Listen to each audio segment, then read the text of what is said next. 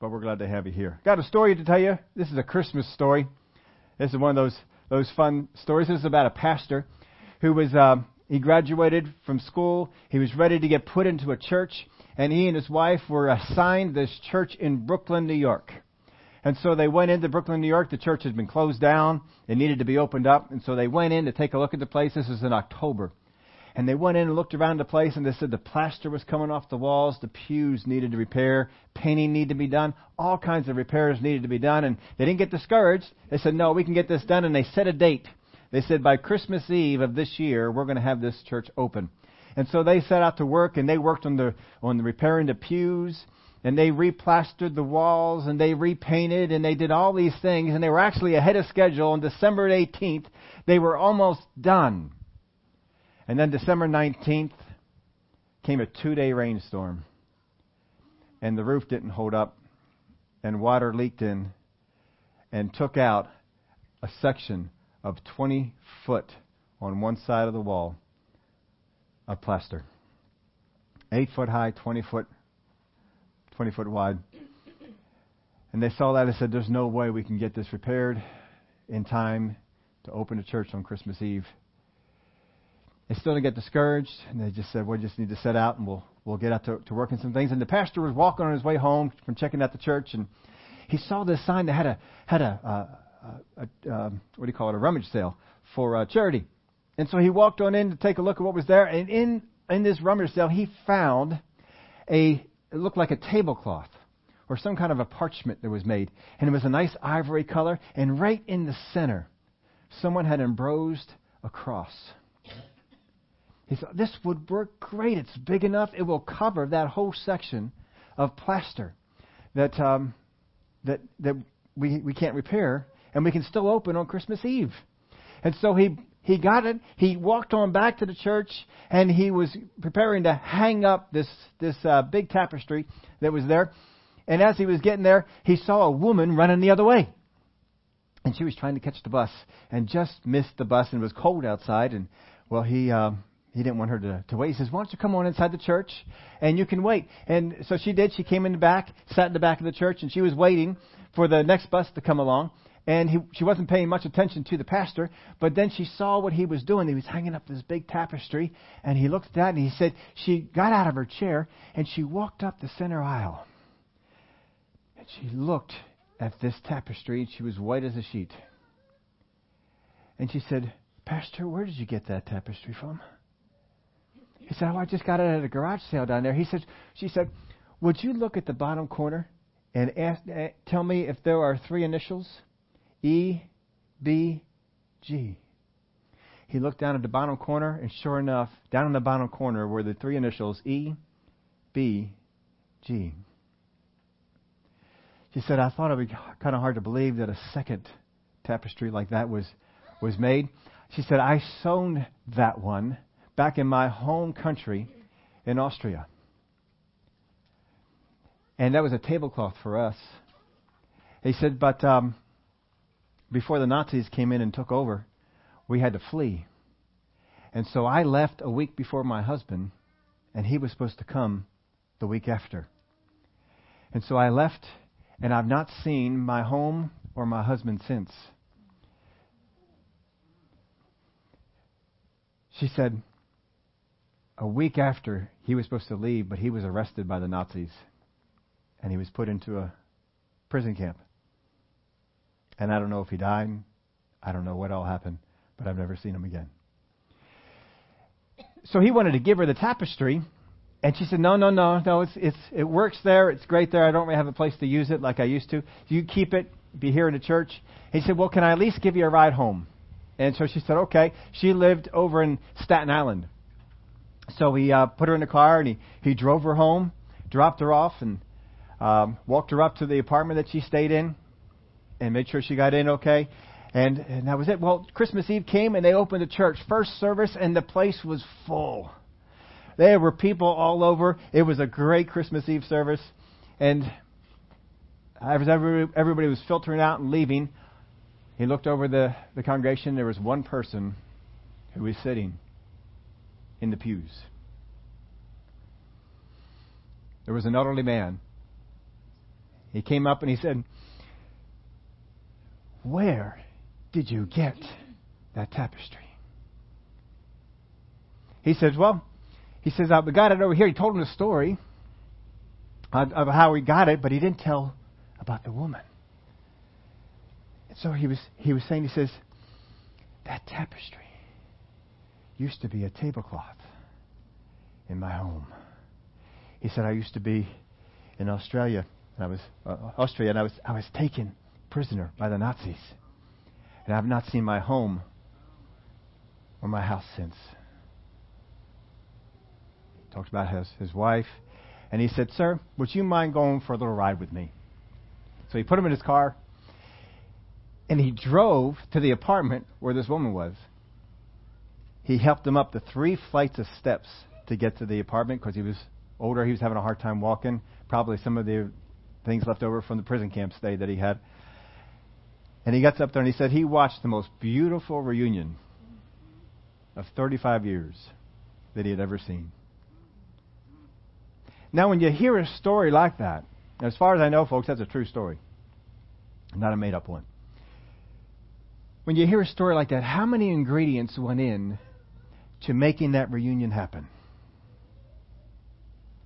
If the rainstorm doesn't come, if the plaster doesn't get washed away, if this pastor isn't assigned this church, if he doesn't walk out and walk by the sale, and if he doesn't go in and find the tapestry, if he doesn't walk by the woman who was running, who would happen to only be into Brooklyn that one day on a cleaning job that she had, if he hadn't listened to her story, if he hadn't taken her home, and if the man hadn't found his way into the church on that day. That's a lot of ingredients, isn't it? But they all came together so that even though these two people were in the same country, in the same state, even basically in the same city, but they didn't know that each other was there. But because all the ingredients came in, this reunion happened. For a story like that, you need a lot of ingredients. And we're going to look at a story here today and some things from the Word of God on some ingredients we need in our life to make some great stories happen. Over in the book of Romans, we're going to read there first.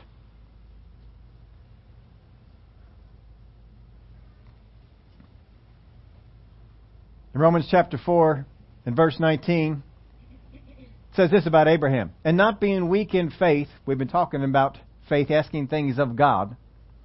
Asking things of God. "He did not consider his own body already dead since he was about 100 years old in the deadness of Sarah's womb."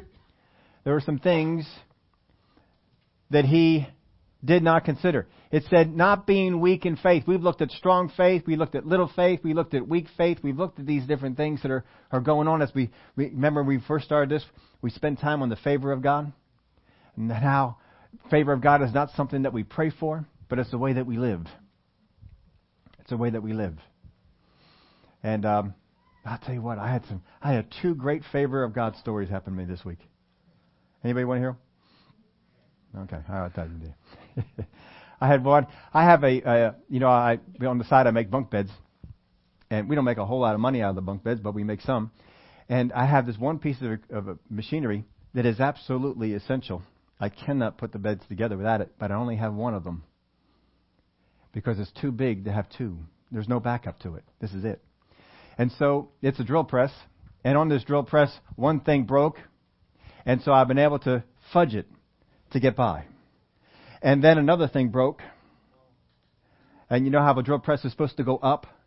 After you get done drilling, it goes back up. Well, mine doesn't. It goes down. That's all that it does. It just keeps going down. But I fudged it, and I kept it working. So what I would do is every time I would drill a hole, is I would go down, and then I would raise it up, hold it there, and then lock it in place, move it to the next hole, and then drill that. And for each bed, I would have to do that 32 to 64 times for each bed. Raise it up, hold it there, lock it in place, move it over, unlock it, lower it back down. And I did this for a couple of months.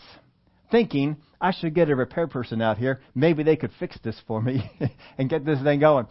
Well, as I was putting together the last bunk bed, the shaft that holds the drill, which only just kind of sits in there and it just kind of held, it wouldn't hold anymore and it kept falling out. So I did everything I could to press that thing in and get that thing to hold, and it would come out mid-drill. And it would mess up the hole. Finally, I did the last 8 holes by hand. And they didn't look all that great.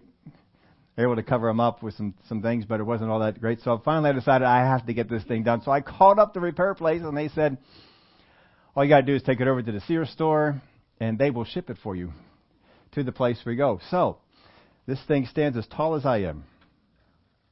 And so I loaded this into my truck, tall as I am, loaded it into my truck, took it over to the Sears store, waited for the service guy to come on out. He came on out. We're pulling it out. He looks at that and he says, we can't ship that.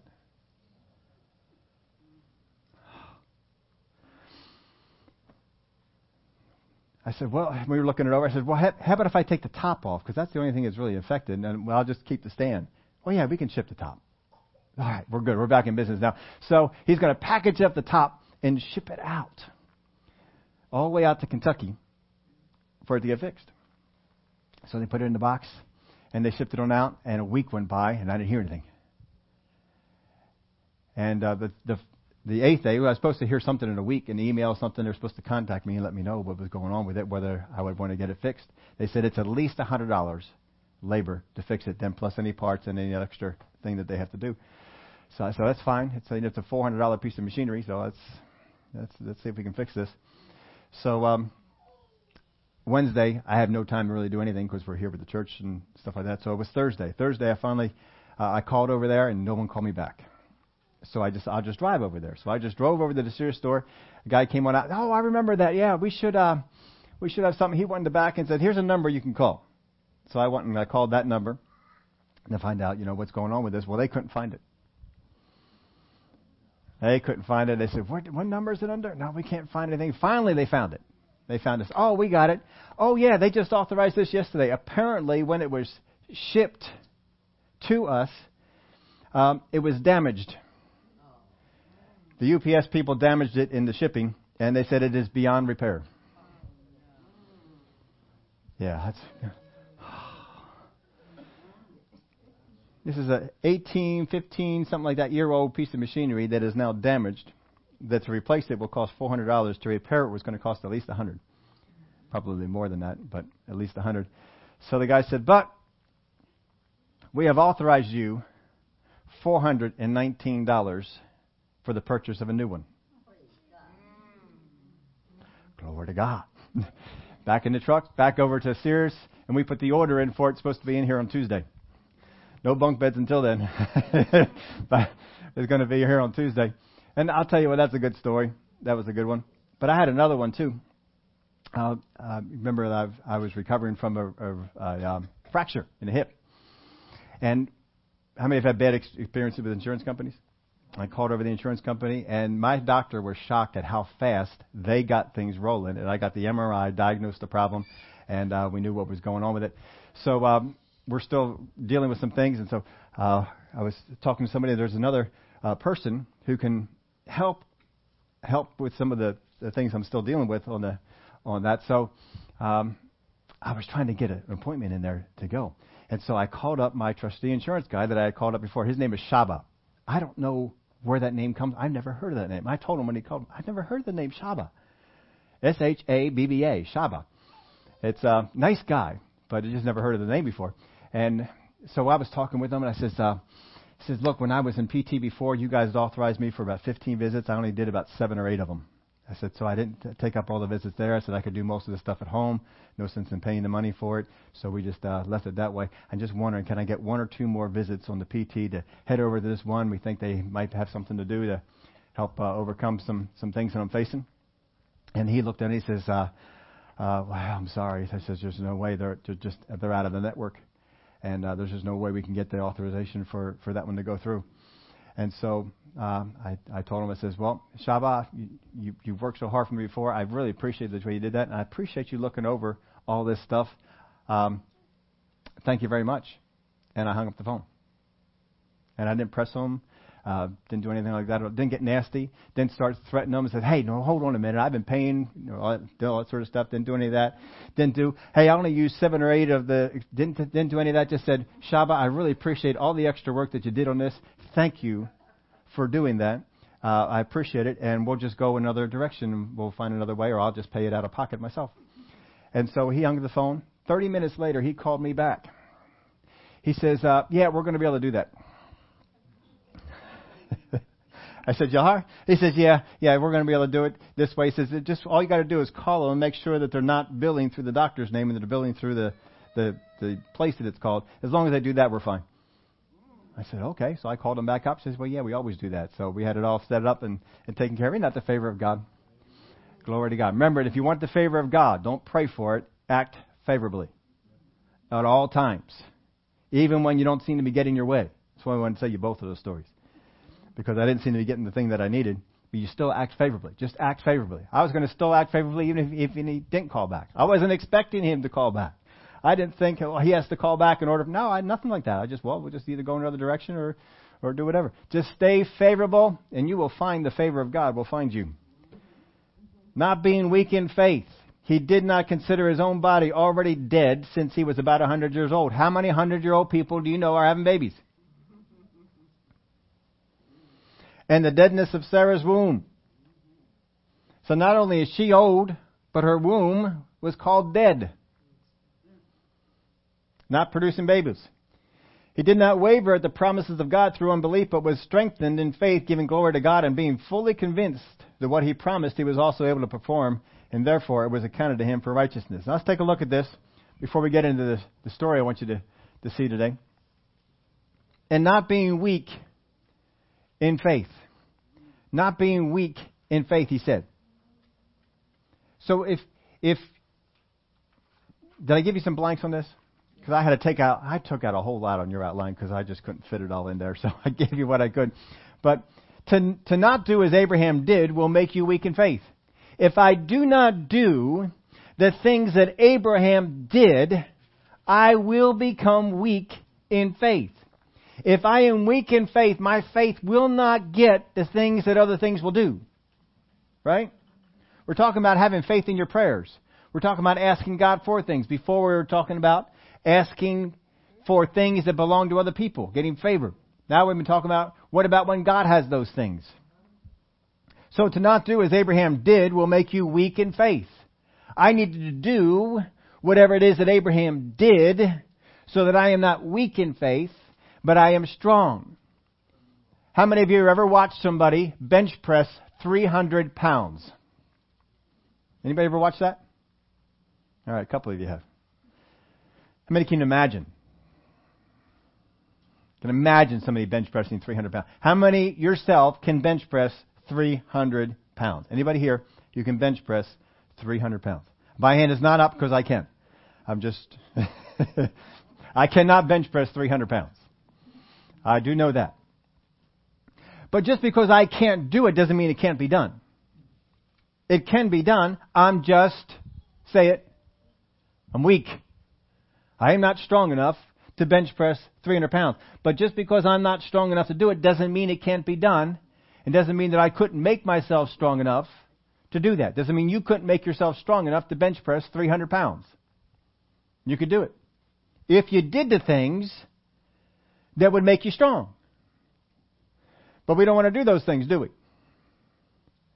We don't like. How many remember the Rocky movies? I love the Rocky movies. My favorite scenes in all the Rocky movies is Rocky IV and the workout scenes. In the gym, in the barn, not even a gym, in the barn. How many remember this? Inverted sit-ups in the elevated section. And the guy's punching his stomach as he's coming up for each one. I mean, if that doesn't get your blood rolling, makes me want to go out there and run 10 miles. It may not do that to you. I'm just telling you what it does for me. Get excited. And the music is playing in the background, and Rocky is working hard, and the sweat's coming off, and then, oh, this is so good. Great workout scenes in the Rocky movies. There's some of the best workout scenes in movies, period. In my opinion, Brother Corey. He's our movie buff. He probably knows some other ones that maybe one-up those, but boy, those things are good. So, to not do as Abraham did will make you weak in faith. So the things that Paul brings up here in the book of Romans are the things that will make you weak or the things that will make you strong. I got to find out what are the things that make me weak and stop doing them. How many of y'all know some things that you are doing right now that are not good for you? Come on, we can all raise our hands on that, right? We all know some things, but you're not stopping doing it, are you? Nope, you're still doing it. And even sometimes you see the results of that. That's because I'm doing this. But you're not stopping, are you? Just because I know that there will be a result of my actions does not mean that I quit it. You got to want to stop or start those things. The word here, weak, means to be feeble, be diseased, impotent, sick, or weak. How many of you ever had a sickness or disease, not one that's going to kill you? I mean, just one like a flu or a cold, or just makes you weak. Tired. Oh. Can you imagine that happened? You had this thing affecting you, and it just drained your energy. And you didn't want to do some things. That's what we're talking about here. When this stuff comes upon you, it makes your faith weak. So what are the things that he's talking about? And not being weak in faith, he did not consider his own body. He did not consider his own body. What's his body telling him? Dude, you're 100 years old. Your wife is almost as old as you are. And she hasn't had a baby when she was younger. This is not going to happen. Right? We all can appreciate this. How many of you have ever wanted to start a running, walking, exercise type program? How many wanted to do that? And you went out there and you walked, ran, treadmilled, whatever it was that you were going to do, you went out there and did it. How many heard your body? What was your body talking to you?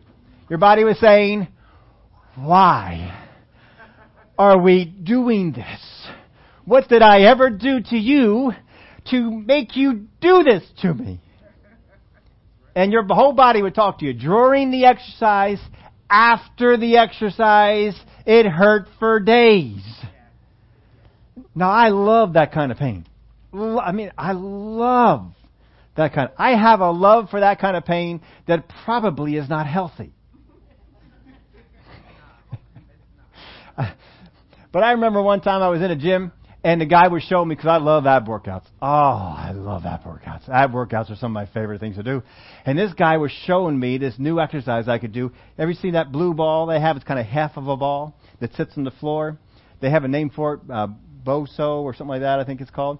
Well, they showed me this exercise for it, that if you sat on it sideways, and you brought your hands up and got your feet underneath of it, and you went down on the side and came up with a twisting motion, you would work a completely different set of ab muscles. I said, this is phenomenal. This is great. Because I was doing all kinds of ab stuff, but I wasn't doing anything that worked more on the sides. So you do it on one side and you do it on another. So I did 50 on one side. Never did them before. Flipped it over, did 50 on the other side. This feels phenomenal. This feels great. I went back to the other side. I did another 50. And then I flipped over and I did the other side. I did another 50. I did it until I could barely walk out of there. This was so good. I went back to him and said, thank you. Thank you. I so enjoyed that. I so enjoyed that. And I went home, and the next day I was in such pain. Everything hurt. I could barely walk. I couldn't do anything. I couldn't do those exercises for a week. But then I worked it back in and I did it. My body was talking to me. Now, if you listen to your body, you quit doing the exercise. But if you don't consider what your body is saying, you keep on going. Now, this word here for consider, I wrote a definition of it down. I want you to understand this. And then I'm going to give you something that will help you. The word consider here means to consider, be attentive, to fix one's eye on or upon. to fix one's eyes on or upon. How many of you are planning on fixing your eyes on a football game today? Anybody? Wow, not that many people. All right, a couple nods. How many are planning to fix your eyes on a Hallmark Christmas movie today? Oh, I got it much better. All right, there we go. We know we can get them somewhere. We had my son-in-law and I. We had the kids yesterday, and so we queued up. I've been eager to watch this all Christmas season long, and so he finally found it, and he said, "I've got it." And so we sat down and we watched The Santa Claus. One of the greatest Christmas movies ever. We sat down and we watched it. My granddaughter didn't want to watch it. I want to watch a kids movie. We said it is a kids movie. She was engrossed for the next hour and a half. Totally wanted to watch it. Anyway, you're fixing your eyes on the Hallmark Christmas movie, or you are fixing your eyes on a football game. And you got your eyes fixed on that football game. How many of you, while your eyes are fixed on the thing that you are putting your attention to, divert your attention because your phone goes off? Your phone goes off, what do? Oh, let's see what's going on here. Or the kids make a noise that is not normal. Something diverts your attention, right? What happens, though, after your attention is diverted? You come right back to it. Right back to it. You have no problem, even though your attention got diverted, come on right back. Weak faith, folks, focuses on the promises of God until their body tells them something different. Until life tells them something different. And it pulls their attention to what the body is saying. What it's trying to do is saying, consider me. Consider me. Now, if you are watching the football game and you are a big football fan, or if you are watching a Hallmark Christmas movie and you are a big Hallmark Christmas movie fan, and someone calls and said, "Hey, do you want to do this?" And you say, "After the game. When the movie's over." Right? Because my attention is not going to be diverted. I'm going to stay right here and do this. But you see, when we get into the area of spiritual things, when our attention is diverted, we don't always bring it back. Abraham, his body is saying, "Abraham, consider me. Consider me." And Abraham says, "I hear you, but I'm not considering you right now. I'm going back over here and I'm focusing on the promise of God." The promise of God said, "I'm going to have a baby." That's what the promise of God said. Then, Chanda, yoo-hoo, have you considered your wife? She's old. She's old. No, not going to consider that. I'm focused on the promise of God. The promise of God said, "I'm going to have a baby." Yoo-hoo, hello. Did you forget? Your wife doesn't bear babies. Doesn't have kids. Hasn't yet. Ain't going to start now. I'm not paying attention to you. I'm focusing on the promise of God. See, that's what he did. Because his faith isn't considered weak. But what happens to us?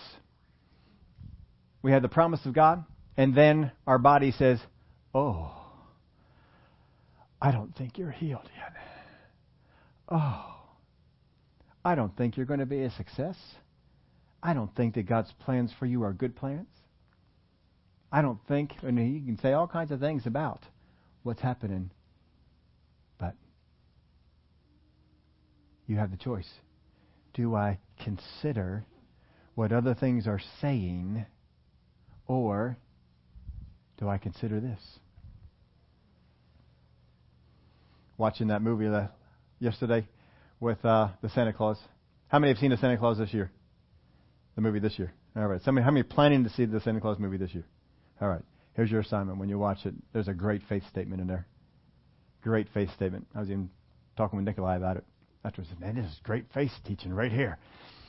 And I forget exactly how it goes, if you can remember it exactly, because I didn't write it down. But something to the effect that believing isn't seeing. Believing isn't seeing. You have to believe first. In a secular movie, you got to believe first. Now they're talking about Christmas. We're talking about the promises of God. What are the promises of God that are for your life? Focus on them and understand that life, the enemy, your body, all kinds of other things are going to try and get your focus onto something else. But it says here in the Word of God, and not being weak in faith, he did not consider his own body already dead, since he was about 100 years old. It's already dead. And the deadness of Sarah's womb, he did not waver at the promise of God through unbelief, but was strengthened in faith, giving glory to God. Now that word there for waver means to discern, doubt, judge, be partial, stagger, or waver. It means to waver. So look at it this way. We'll give you We'll give you both camps an opportunity to waver. If you are a fan of a particular sports team, I would imagine being in Philadelphia, we have a lot of Philadelphia Eagles fans, but it might be another one. If you are a fan of that team, you go into the game believing that team is going to win. How many have watched the game where you started off believing that your team was going to win and things happened that caused you to waver and to begin to think, I don't think they're going to win this game. I think they might lose. And then all of a sudden the tide began to turn. And they began to go in another direction. Last week, watching the Eagles game. I didn't watch the Eagles game last week. But I heard about it. And I know that there's a particular thing that happened in the third quarter that was not very good. And how many people began to waver? We're going to lose this game. We're going to lose this game. I know it. We're going to lose this game. Kevin Cobb, he's no Wentz. We're going to lose this game. And begin to waver. And then all of a sudden some things happen. And, well, maybe we can win this game. And then you went, I don't know. I think we're not going to win this game. Oh, wait a minute. We are winning this game. That's wavering. You're going between two opinions. You're vacillating between two opinions. If you're in the Hallmark movie camp, how many of you watched one of the Hallmark movies and you think that this guy is perfect for this girl? And then something happens and you waver. Well, wait a minute. She can do better than that. This is not so good. She can do better. You're wavering. And then what happens later on in the movie? You come back to the other side. You know, we're watching somebody and my wife or I will say something about, I don't like that character. And if she says it, I usually always come back with, you're not supposed to. Isn't that right? I mean, the characters that are bad, you're not supposed to like them, and they make them so that you won't like them.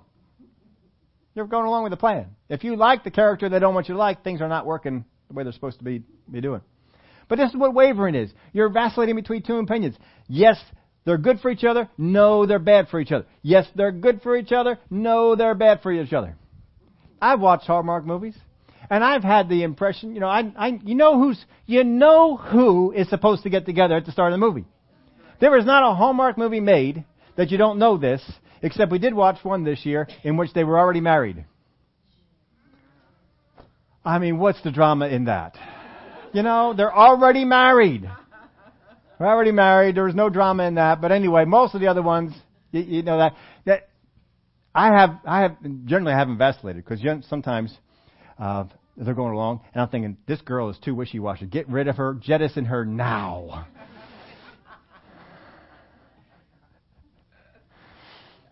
And even at the end when they brought them together, I said, you're making a mistake. You're making a mistake. Don't do it. Don't do it. But you know what I mean by wavering now? You're going back and forth between two things. Because situations, circumstances, things that you feel, things that you perceive, things that you think, all this comes into play to get you to vacillate and to believe that the promise that God has given you, whether it be for healing, whether it be for success in your job, whether it be for a good family, a good home life, all these kind of things, whatever it is, He gets you to vacillate. I'm going to pull a Job, get rid of these kids, and get me some new ones.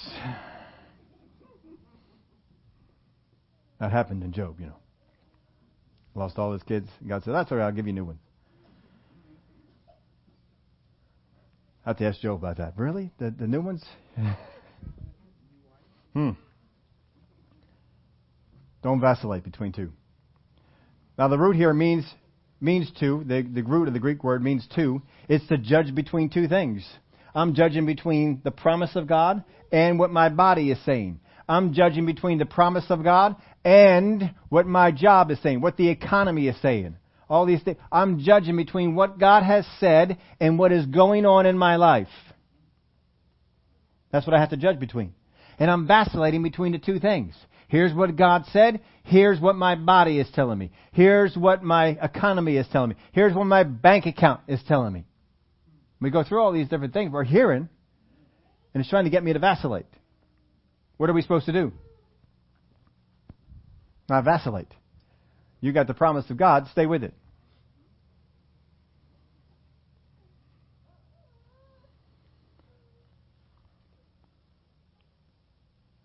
Let's go back over here to the verse of Scripture again, read it all again.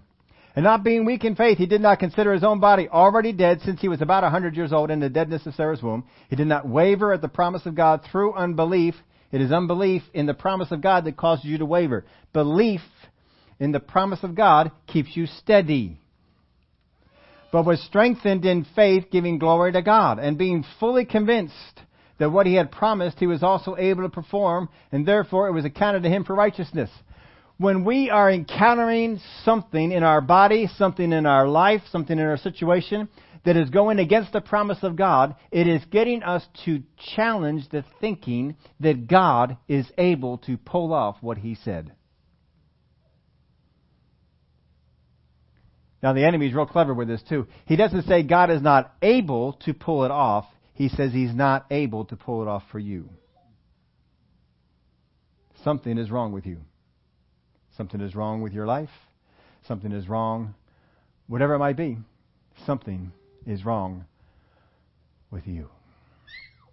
And because there is something wrong with you, even though God can do this, he's not doing it for you.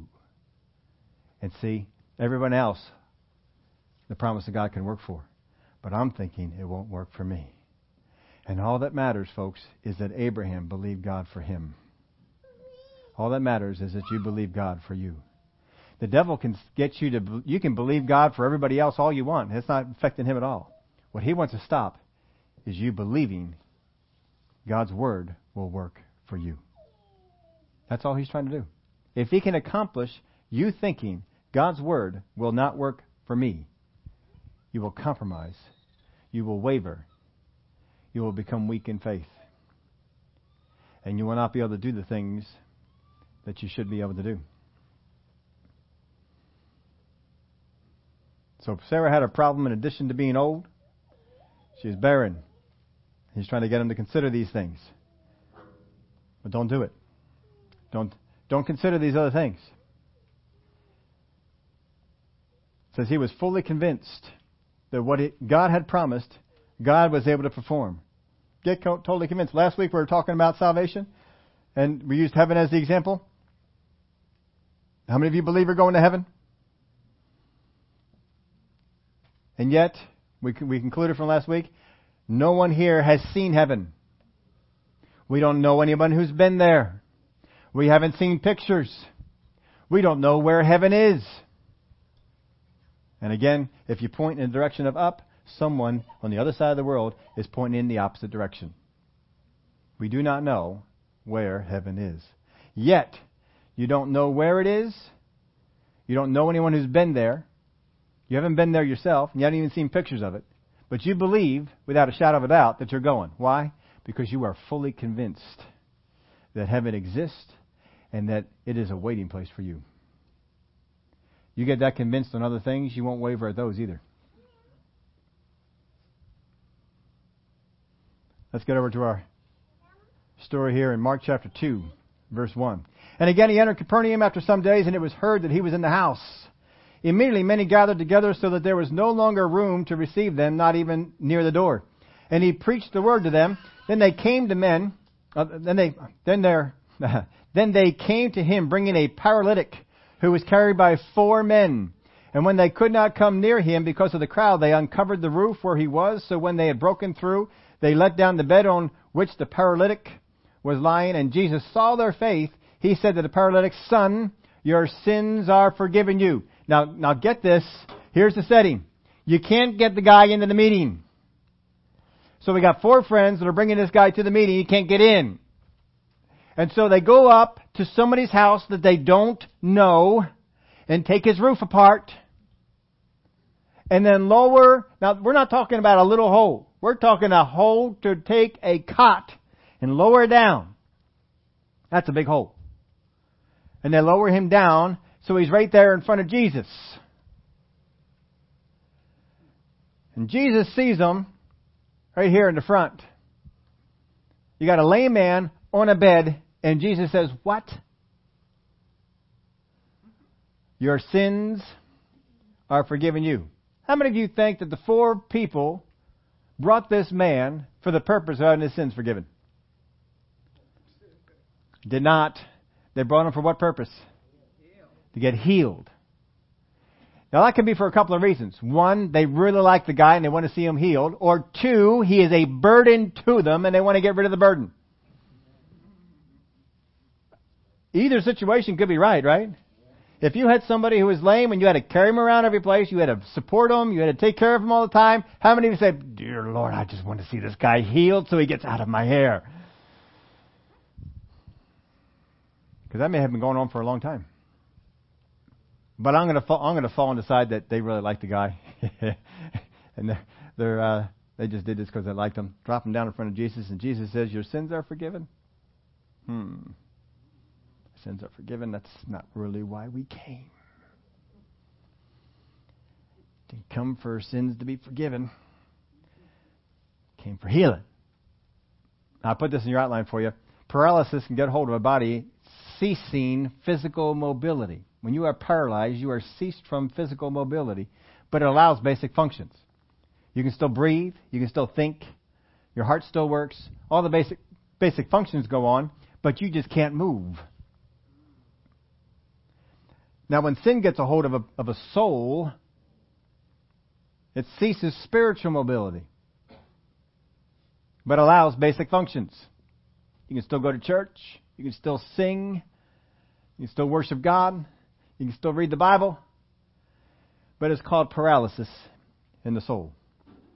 The results are there is no forward movement for either of these people, whether it affects your soul or affects your body.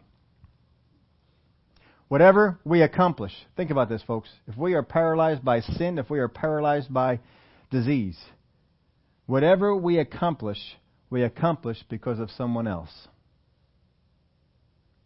If you have a paralytic, the only way he can go somewhere is how? Someone else. If he's going to have food made for him, how does that happen? Somebody else. If he's going to get a bath, how's that happen? If he's going to get dressed, everything that happens because of someone else. And when we are paralyzed by sin, everything that happens in our life that is good in the spiritual realm is because of someone else. So Jesus sees him and he says, "Your sins are forgiven." Because he saw sin as being a problem. You know, sin can be a problem and we not even know it. But Jesus, as soon as he saw him, he knew that sin was a problem for him. And he said, "Your sins are forgiven." See, guilt can keep us wrapped up in things that we're not supposed to be wrapped up in. But Jesus came to forgive us of our sins and to cleanse us from all unrighteousness. But the enemy can keep coming around telling you you're still a sinner. Look at the thoughts that you had. Look at the things you did. Look at this over here. And he keeps bringing our attention to things in which I don't measure up. That's why you don't have the job that you have. That's why you're unemployed. That's why you're sick. That's why your mind isn't right. That's why you live this way. Whatever it might be. He gets us to think that because of the sin issue. So he says to him, "Son, your sins are forgiven you." And some of the scribes who were sitting there and reasoning in their hearts, "Why does this man speak blasphemies like this? Who can forgive sins but God alone?" Now, isn't it interesting here These are the spiritual leaders. They are okay with a healing meeting. Think about this. The spiritual leaders in Jesus' day are okay with a healing meeting. They are not okay with a forgiveness meeting. They have no problem with the healing power of God, but they do have a problem with the forgiving one. Now look at it today. Today, people have no problem with the forgiving side of God. We accept that. But we have a problem with the healing side of God. Isn't that interesting? It seems that we always have a problem with one side or the other. And yet God is the healer and the forgiver. He's both. Back then, no problem with the healing side. Problem with the forgiving side. Some of the scribes were sitting there and reasoning in their hearts, why does this man speak blasphemies like this? Who can forgive sins but God alone? They didn't say it, they reasoned it in their hearts. They thought it. But immediately, when Jesus perceived in his spirit that they reasoned thus within themselves, he said to them, why do you reason about these things in your hearts? Which is easier to say to the paralytic, your sins are forgiven you, or to say, arise, take up your bed and walk? I love the way he phrases this, and every time I read this, I think of one of the teachers I have, Brother Keith Moore. He would teach about this, and whenever he would always say, isn't it interesting that Jesus said, which is easier, not which is harder? Which is easier, not which is harder. Because to Jesus, they're both easy. Which one's easier? I mean, they're both easy. Which one's easier? Which is easier, to pick up this feather or to pick up this piece of paper? They're both easy. None of them are hard. Jesus doesn't describe this as something that's hard because in his view, it's easy. You know how we describe this? Which is harder? To say your sins are forgiven or to say that you're healed? Because we view it as something difficult. But apparently Jesus does not. He views them as something that is easy. When you stop viewing the thing that you're facing as something difficult and start seeing it as something easy, things will change. Ethel was referring to some things we're getting to in Hebrews, that we're supposed to do things from a place of rest. Most Christians are either working the forgiveness part of God or the healing part of God as if effort was needed on their part. Father God, would you forgive me? If you forgive me, I promise I will give all my money. I promise I will never do this. I promise I will never go. We make all these promises because we feel like the forgiveness part of God needs something from me. Or even in the healing part. How many of you have ever said or heard people say this? Well, I'm believing with everything I've got. Why? Because I'm working hard. I'm working hard on this. I've been praying. I've been reading the Bible. I've been meditating on the Scriptures. You're working. You're not doing it from a place of rest. You're doing it from a place of work. You're trying to work it up. Quit it. Jesus did the work. He did the work for forgiveness. He did the work for healing. You don't got to do the work. Besides that, your work doesn't do any good. Can you do anything to help your case for being forgiven? Word of God says that your righteousness is as filthy rags. That means it's no good. It's a good thing you don't need it. It's a good thing you have somebody else's. And that's Jesus. So he says, which is easier to say to the paralytic, your sins are forgiven you, or to say, arise, take up your bed and walk. Now think about this. You think about somebody in your life that you know who is paralyzed. Or maybe you just saw them in the Walmart or the grocery store or wherever it might be, paralyzed. How many of you consider it to be easy to go up to them and say, arise, take up your bed and walk? How many of them, if we're envisioning doing that, how many of us think, oh, man, that is hard. I don't know if I could do that. Because we see it as difficult, hard. What does Jesus see it as? It's easy. I mean, guys, what's easier to say? Your sins are forgiven? Or, rise, take up your bed and walk. See, Jesus sees this as something easy. We see it as something hard.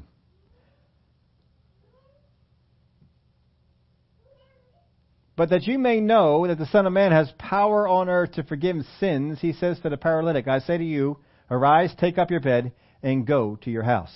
Now that word for power is the Greek word that means authoritative power, delegated power. He says, so that you may know that the Son of Man has authority on this earth to forgive sins, so that you may know that, I'm going to say this one. Now, if you turn over to Luke chapter 5, don't turn there now. I think I wrote the reference in your outline for you. But in Luke chapter 5, it says this about the meeting. It says, the power of God was present to heal them. Darrell, if you want, pull that up on the screen just so everybody can see it. 5:17. Luke 5:17. I want you to, so you don't think I'm making anything up. Look at it. Now it happened on a certain day as he was teaching that there were Pharisees and teachers of the law sitting by who had come out of every town of Galilee, Judea, and Jerusalem, and the power of the Lord was present to heal them. This is describing the same situation we have. The power of God was present to heal who? Them. How many people got healed in this meeting? One. So how is the power of God present to heal them, and yet we only have one healed? Remember last week we were looking at the Peter? The power of God was present for Jesus to walk on water. Did that power of God work over to Peter? The power of God was present and Peter could walk on water. Was the power of God present for anyone else to walk on water? Absolutely. If they would have got out of the boat. They didn't get out of the boat. They didn't try it. The power of God was present. Was the power of God still present when Peter was sinking? Yes. You see, just because your body resembles a healed person or not does not testify about the healing power of God. Your sinless life does not testify about the forgiving power of God. None of those things come into play. God is the forgiver of all sins, whether you ever walk free from sin or not. And He is the healer of all diseases, whether you ever walk free from your disease or not. The presence of health in your body does not testify to the will of God to heal. His Word does. And His Word says He sent His Word and healed them of their diseases. And Jesus came into the world to do the will of God. How many people did He make sick? None. How many people did He heal? All that were brought. There are a couple of stories where their unbelief turned it off, but for the most part, they brought on people that were needed healing. He healed. You see, the enemy has come in and he's tuned us this way. If you still feel pain in your body, you're not healed. If you still feel guilt, you're not forgiven. If you still think, then you're not. And see, that's not the case. The case is, what's the Word of God say? You see, when the testimony of the wind and the waves tells you you can't walk on the water, if you don't listen to it, you keep walking on the water. If you listen to it, you sink. If the testimony of your body tells you that you're healed, what good is that? Because the testimony of your body can change. You want the testimony of the Word of God. What's the Word of God say about it? And you believe what the Word of God has to say. That's it. And it's not just healing. And it's not just forgiving. God has a purpose for your life. God has a plan and a purpose for your life. That's in the Word of God. That's in the Word of God. But your life is telling you something different. Your life is saying, you're going nowhere. Nobody likes you. Nobody's giving you raises. Oh, that's right. I guess. And we begin to accept something different from what the Word of God has to say. Don't accept it. Hang on to the Word of God. You see, this is what made Abraham's faith strong. He did not consider what his body was telling him. He did not consider what Sarah's body was telling him. He did not consider the deadness of his body. He did not consider the deadness of her body. What he considered was the promise of God. And he didn't get that way overnight. Or a lot of times, in chapter after chapter, I actually had them written down, just not time to go over them all. chapter 13, chapter 14, chapter 15, chapter 16, chapter 17, chapter 18, in the book of Genesis, talks about how Abraham considered what was being said about him or to him. And then finally he got to the place where he didn't consider it anymore. And that's where we need to be. Stop considering what's going on. Stop considering it. Now, how many of you enjoyed this little cold snap we got? Nobody.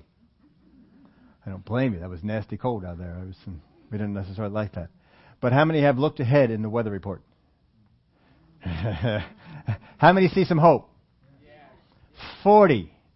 45. I even saw one. 50. Did you see 60? Glory to God. And so when you see that, how many of you put your hope into, I just got to get through. I just got to get through to Monday. And then Tuesday's even warmer. Oh, I just got to get through. We're encouraged. And we can endure what we're going through because warmer weather is coming. Why can't we do that with the things of the Word? The Word has said that He has planned good things for us. The Word has said that He has success for us. The Word has said He would give us wisdom in all of our ways. The Word said He would give us favor.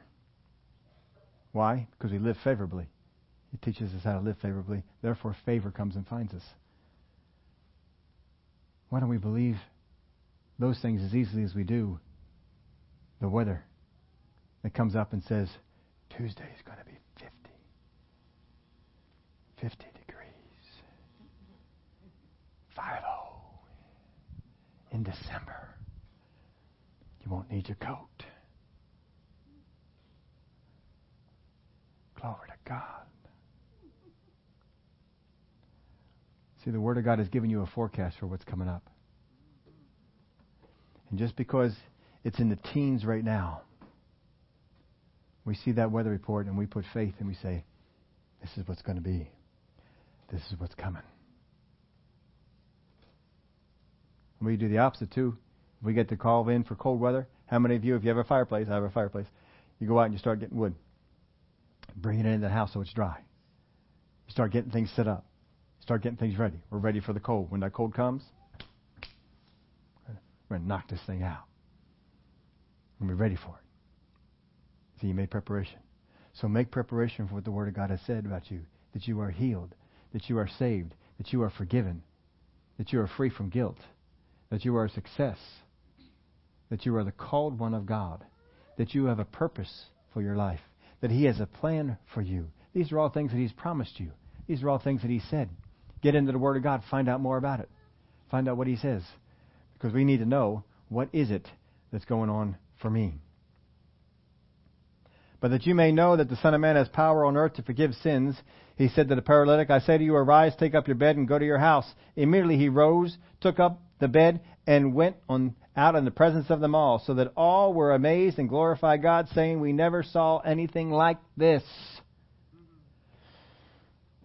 Now, if you were the paralytic lying there on the bed, and Jesus says to you, arise, take up your bed, and walk, how many of you are saying, but I can't? The reason you would say that is because I am considering what my body is saying. I am considering what my history has been. I am considering where I have come from, what has happened in the past. I am considering all those things, and therefore, because I consider all those things, out of my mouth comes, I can't. But this man didn't do that, did he? He didn't consider the deadness of his body. He did not consider the inability he had to walk. He did not consider his paralysis. He considered what Jesus said, which was, arise, take up your bed, and walk. Now, did you notice this in the story? That when he arose, he took up his bed, and he walked. That he made his way out of the house. How is that possible? Because when we started the story, they couldn't get into the house because of how packed it was. So how is it How is it that suddenly there is room for him to get out? It's real easy, folks. It's real easy. If you're going to continue to live underneath your circumstances, the world will not make room for you. But if you will believe God and do as He says, where there was no room, there is now room. And you can walk out of any room no matter how crowded it was. You can walk out of all those things pressing against you that kept you out of something, and now you can just walk right out, carrying a bed.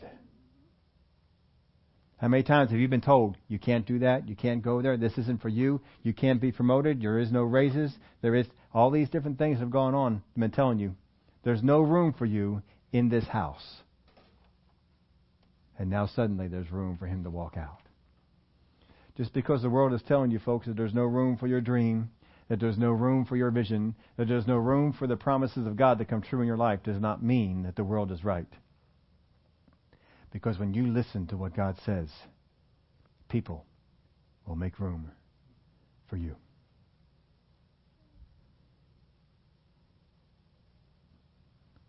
What a great ending to a story. Now, I think I had this in your outline. Just run up to it real quick. It's not. I'm not going to spend too much time on it. Was the man healed by power or authority? I copied this in from a couple of years ago when we were looking at power and authority. Was he healed because of authority? Was he healed because of power? This man was healed because of the power of God, not the authority. There are some healings that go on because of authority. Sickness and disease is one of those. And we're going to get into how to deal with sickness and disease and how to deal with injuries. There's some differences on it. We're just not there yet. It is coming.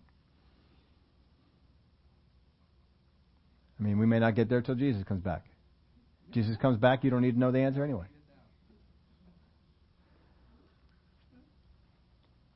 I'll put this in your outline for you. Once someone receives the authority of Jesus, the authority of God, the authority of the Word. Once someone receives the authority, the door is open to receive the power. But if you won't receive the authority of God, you won't receive His power. You've got to receive the authority. He received His authority by doing what Jesus said. Arise, take up your bed, and walk. He received the authority. And because he received the authority, the power of God hit him. And what he couldn't do before, he was suddenly able to do. And this man took up his bed, and he walked home. So what healed him, folks, was the power that was present. That power that was present to heal them that ended up only healing him. Folks, there is power around you in your life, power of God to change your situation. But until we tap into that power, until we believe and act on the things that God has said, that power just is around us. And it doesn't change our life. Just because your life hasn't changed according to the power of God does not mean that power cannot change your life. It just means that you have considered other things. I'm considering what the world tells me. I'm considering what my relatives tell me. I'm considering what my body tells me.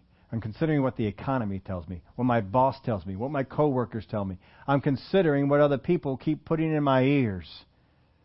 But until you stop and put all that stuff away and just consider what has God said on this matter, then those other considerations are going to keep weighing you down and taking you in the wrong direction. You see, when God has spoken things to you, it will not necessarily be easy for you to do, but it will be beneficial. It's not easy, but it is beneficial. He said to this man, rise, take up your bed and walk. But he may say something different to you. You may not need those words, rise, take up your bed and walk. But whatever words you need, He is present to give them and to help you. Listen to the words of God. Some of those words are written right in your Bible. All you got to do is read them. And some of those words He's going to speak to you and say, Steve, do this. Do this. Doors will be opened. Put this in your outline for you. God's power over the invisible is never truly demonstrated to the world until they see God's power over what is visible. God's power over the invisible is never truly demonstrated to the world until they see God's power over what is visible. They didn't believe that Jesus had power over what was invisible, sin, until they saw that He had power over what was visible. But when you get to the place where you will believe that God has power over invisible and visible, regardless of what you see, that's when your life takes a change. That's when Abraham's life took a change, because up till then he had to see it to believe it. But eventually he came to the place where he considered not his own body now dead, or the deadness of Sarah's womb. And he did not waver at the promise of God, but through faith believed. When you get to that place, your life will change for healing. Your life will change. God will bring things together. He will bring people, bring contacts in, and He will orchestrate things to help you out. My wife was saying, she was remembering the story with my daughter when little Lissy was born. That things had gone on in that situation that tried to kill her and take her from us. Things had gone on in that situation to try and take the baby. Things had gone on to try and make this thing go in a bad direction. Not only that day, but also in some of the days to come. But God had brought the right people in the right places and saw the right thing to change it and to bring it about. Glory to God. She was ready to bleed out on that table with that C-section. But the doctor who was there, oh no, I've seen this before. I know what this is. And he took care of it and headed it off. Glory to God. You see, when God can bring the right people around and have the right things in place for what you need. But don't consider what has happened before. How many of you have a bad case in something in your past that tells you you're going to be a failure? You're never going to be better at your job than what you've got right now. This is it. This is the best it's going to be for you. It won't get any better. But you see, you got to believe it. You got to get to that place where you can believe. We've had presidents, we've had leaders who have said things. I'm quoting people. I'm not telling you who. I'm just quoting people right now. That people have said that America will never be great again. We've had people that have said that the jobs that have left America are gone for good. How many remember that being said about our country? The jobs that have left America are gone for good. They have said things like this, and our country was following that course. But then we got leaders who come out there and say, no, it's not going that direction. And they have a different vision. They see something different, and they have spoken other things. No, those jobs are coming back. And how many think? Glad we've seen some of those jobs come back. Glory to God for that. You see, you can call these things out in your life, one way or the other. You can do it. What does the Word of God say about you? The Word of God says you can be a blessing. The Word of God says you can be a success. You can be the head and not the tail. Would you all stand up with me?